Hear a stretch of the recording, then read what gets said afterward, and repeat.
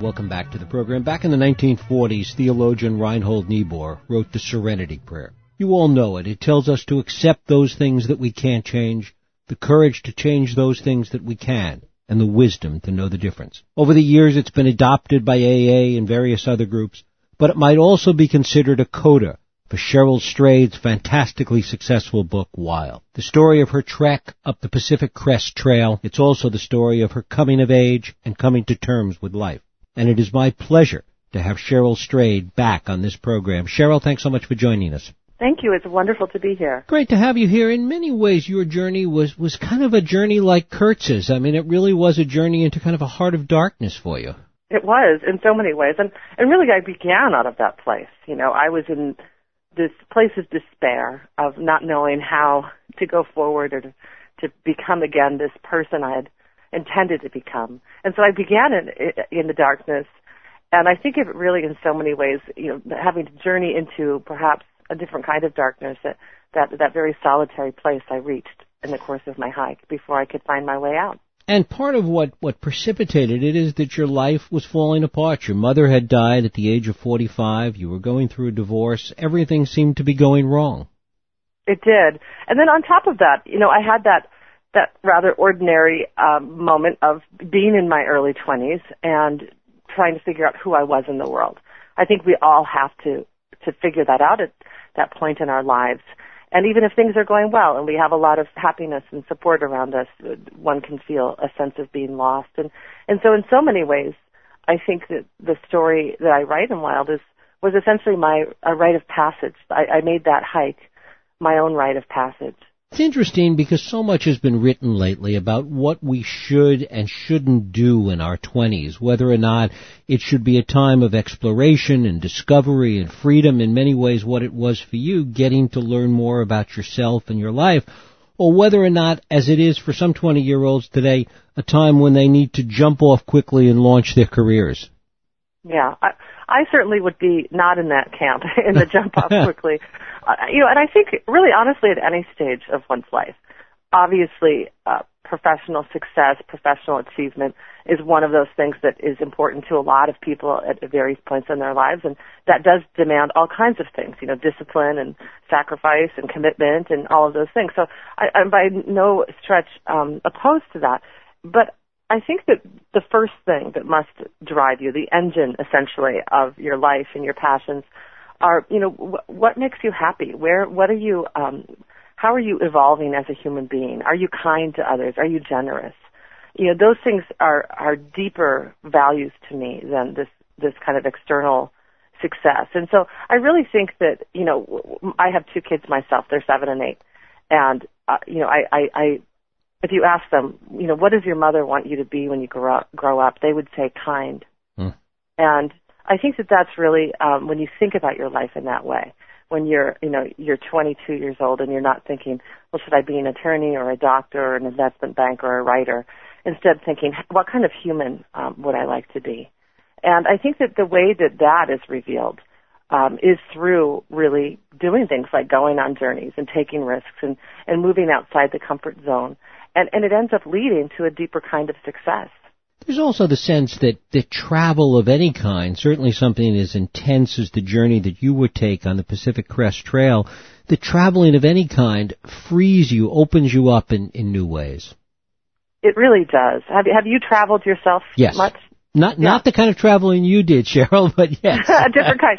But no, it absolutely does. And any of your listeners who have gone on journeys large and small, I'm sure will be nodding their heads right now, because there's something about, I used the phrase earlier, going outside the comfort zone, and I think that's exactly what you're doing. You know, you're in a new place, you're around new people. When you're alone, you're also open to that place and people in different ways than you would be if you were in a group or with others. And that was one of the experiences I had on Wild. A lot of people say, well, why didn't you go with a friend? And you know, I think that could have been also a powerful experience. But what I really needed to do was rely on myself and through that process, you know, essentially all the decisions I made on that hike, I was the one who paid all the consequences or who received all the benefits. And there was something very powerful about that over time. that I had to take full responsibility for my life, which of course then, lent itself, it informed me in other realms. And there's also something about being alone that the world just opens itself up to you. When people see a woman alone, whether it's in Paris or on the PCT, there's a sense of, people are more likely to talk to you. And there's something about that I just always have loved. I love to travel alone. Even though you had never done a backpacking trip like this before, you had a kind of initially a romantic notion of what this journey would be like. It didn't quite turn out that way. That's right. Well, I had hiked, gone on lots of day hikes. But yes, backpacking is very different than day hiking. I often say it's kind of like the difference between babysitting, twins for the afternoon and giving birth to twins, And, a day hike is just a wonderful thing. But, you do wake up in your bed and you end up in your bed. And in backpacking, what you're doing is really going into that darkness, as you referred to earlier. Your mission is to go deeper into the wilderness and not return home by day's end. And so there's something really powerful about that. The other thing is, I think you're right. I did romanticize the hike before I was on it, but that's classic Cheryl Strayed, I have to say. And I don't think I'm alone in that. I think a lot of times we have the idea of these big things we do, get married or have children or decide to write a book. And at the outset, we're thinking of all of the glorious and positive things and the fun things about that experience. And then when you're in it, you see really how much more it requires. And it does require one to be strong and resilient and to keep the faith and all of those things. You even started out in a place that kind of sells the romance of this kind of journey, standing in line at an REI. That's right. I know. It is funny. And don't you just get that when you walk into, a REI yes. or any kind of outdoor store? You walk in and suddenly you're like, maybe I should become a kayaker, because there's all this great gear or, a rock climber or what have you. And because it does give you a sense of excitement and adventure, just even to hold those objects in your hand. Which I think is a wonderful thing. I mean, I actually, some people have, Wild has received so much love, so much love from readers, which I'm grateful for. But, I've also heard some people have written to me and said, I think it's terrible you went out there so unprepared. And what I always think is interesting about that is, on one hand, I was actually, I did nothing but prepare for about 4 or 5 months before my hike. And it was simply that there were a lot of things that I couldn't possibly have been prepared for. And also, there are a lot of things that we just have to learn the hard way. If every dream we undertook, that we knew everything about it before we undertook it, most of us wouldn't follow that dream. And there's something beautiful about, doing things like is very common among backpackers, taking a backpack to have and realizing, wow, I miscalculated here. And then having to adjust and reassess and do different things. And those are the things that really teach us. I don't regret anything that I had to learn the hard way. Also, it's not like you came to it as someone that grew up in mid-Manhattan. I mean, you grew up kind of off the grid to start with in Minnesota. That's right. So, I wasn't wildly unprepared. I was really already very comfortable in the wilderness. I knew how to do a lot of things that many other people didn't. I grew up without electricity or running water or indoor plumbing for all of my teen years, and still, even my stepfather still lives in the house that my stepfather and mother built, and it still is only heated with a wood stove. And so, we had to be really self-sufficient, and I also grew up without any money. My family, my mother was a single mother for a big chunk of my early childhood, and then she married my stepfather, but we were always poor or working class. And as I write in Wild, I had a chip on my shoulder about that to some extent for a while. I went off to college, and all of these people around me were getting help from their parents, and they had all of this financial support and security that I didn't have because I paid for my college myself.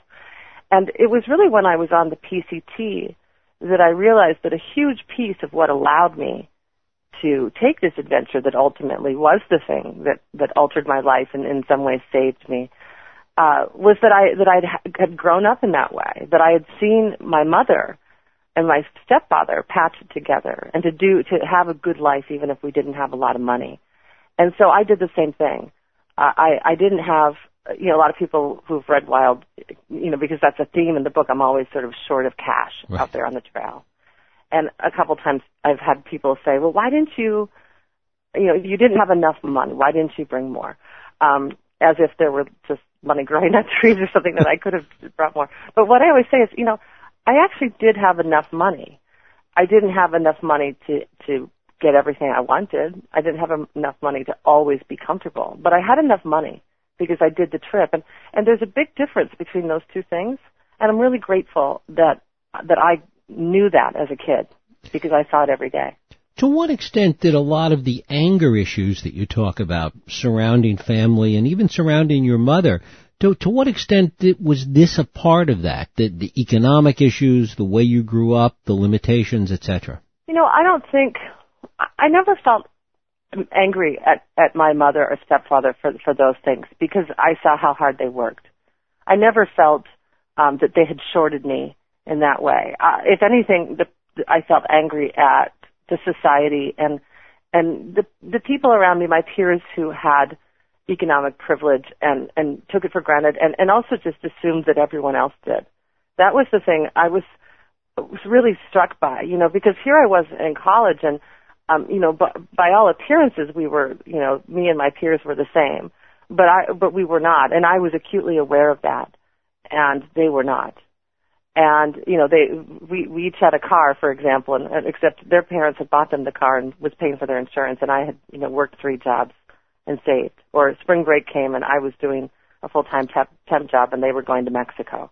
And so those things, I felt a lot of anger around that. And that's what I say when I say I've had a sort of chip on my shoulder, is I had to grow up about that, and I also had to come to understand what essentially growing up in poverty had given me, which is actually, strangely, a lot of self-confidence and the ability to survive in the world by my wits in some ways, because I saw my mother do it. My mother really taught me how far a dollar could stretch, and that was a really powerful lesson. Talk a little bit about the physicality of the experience, because from what we've talked about, I don't think people quite realize what a physically enduring process it was. It was really, really hard, and it was so much harder than I thought it would be. I went out there seeking spiritual rejuvenation and emotional healing. I was at this bottom point in my life. My mother, who was my dear, dear, really only parent, had died this terrible death very suddenly, and I had gotten divorced, and I had done all these things that I regretted. I felt really, that I was in total despair. And I went out there, so imagining, I guess, that I would be, sort of weeping and wailing on sunsets and finding myself in the beauty of the wild. And instead of focusing on those things, I get out there, and really what I'm focused on are things like my feet, which were killing me, this ridiculously heavy pack that I was carrying that really, honestly, I couldn't even lift at the beginning of the journey. I had to get it on in this funny way I write about in Wild. I couldn't even stand up beneath the pack. And then there I was, on this really remote trail and really rugged trail. I set off near the town of Mojave, California. The PCT crosses there at Tehachapi Pass. And so I'm there in these mountains of the Mojave Desert, and I didn't see another human being for the first 8 days of my hike. I had to carry big amounts of water because the water sources were far apart. And I was suddenly in the world of the body. I was out of the mind, out of the spirit, and into the body, because all I could think about was how much everything hurt and how hard it was to cover these miles and how demanding to walk up and down mountains through all kinds of weather and so forth. And so it was all about the physical. And at first I resented that. I thought, I didn't come out here for this. And then pretty quickly I understood, no, this was exactly what I needed. I didn't need to get more in touch with my emotions. I needed to do something that was hard, and in some ways to physically enact what I was feeling on the inside. I just told you about that backpack that I literally couldn't lift. I couldn't bear that backpack. But what was happening to me inside is I couldn't bear the world without my mother. I couldn't bear the world with me in it, the me who had made those mistakes. And so much of Wild and that experience for me was about how I came to bear all of those things in both literal ways and figurative ways. And so it ended up being a far more profound experience through that physical experience of the journey. There's also the sense of learning in retrospect, perhaps more than at any other point, about that whole mind-body connection, that even when you were in the physical, that it did shape how you would begin to look at things and how you would begin to deal with your life. Yeah. And, right. And I think that in retrospect piece of it is really key to my book. I took the hike in 1995 when I was 26. And I should note to your listeners that, 1995 was a different world on the PCT solely because there wasn't really, the internet or cell phones or any of that stuff then. So I was really out there. I didn't have an iPhone in my back pocket. So I went out there and I think that, certainly when I was on the hike, I understood that I was doing something that was significant and life altering. I certainly felt that way on the last day of my hike. But I didn't write the book until I started writing it in 2008. And it was because I didn't really have anything to say about the experience until some time had passed. I needed to grow up, and I needed to become the writer I could become, and also to see how that journey was sort of made manifest in my life. And I think that that's the piece of Wild, writing from that perspective of the years, that I can really clearly see that younger version of myself and what I was going through. I always say, I didn't write Wild because I took a hike. I wrote Wild because I'm a writer. And the difference has to do with, what does the writer, what is the consciousness she brings to bear on that story? And I think that was it. I needed to really understand what that experience was before I could write about it. And how much was shaped by a sense of humility in the face of the obstacles, in the face of nature? It was huge. I would use that word humility way up there, in the top 2 or 3 words that I would associate with the power of that hike. And I think all of us, when we go into the wild places, there is this sense of awe and humility because we can see how big and the world is and how indifferent to us and how we aren't, I think in the urban life that many of us lead, we sort of forget that we are animals too. There isn't such a huge divide between us and the rest of the animal kingdom. And you're reminded of that when you go into the wild. We're just one among many, many things. And those other things have their own intentions and goals that don't have anything to do with us. And that's a really amazing experience. And also simply that fact of, what it takes to survive. There's a big difference between turning on the tap for water and suddenly recognizing water as, a scarce resource that you actually have to find out there. Just like a mountain lion or a deer or a snake has to find that water, so do you. And so you're constantly looking for the creeks and the ponds and the riverbeds. It's a fascinating shift in perspective. Cheryl Strayed, Wild. Cheryl, I thank you so much for spending time with us today. It's wonderful to talk to you. Thank you so much. Thank you.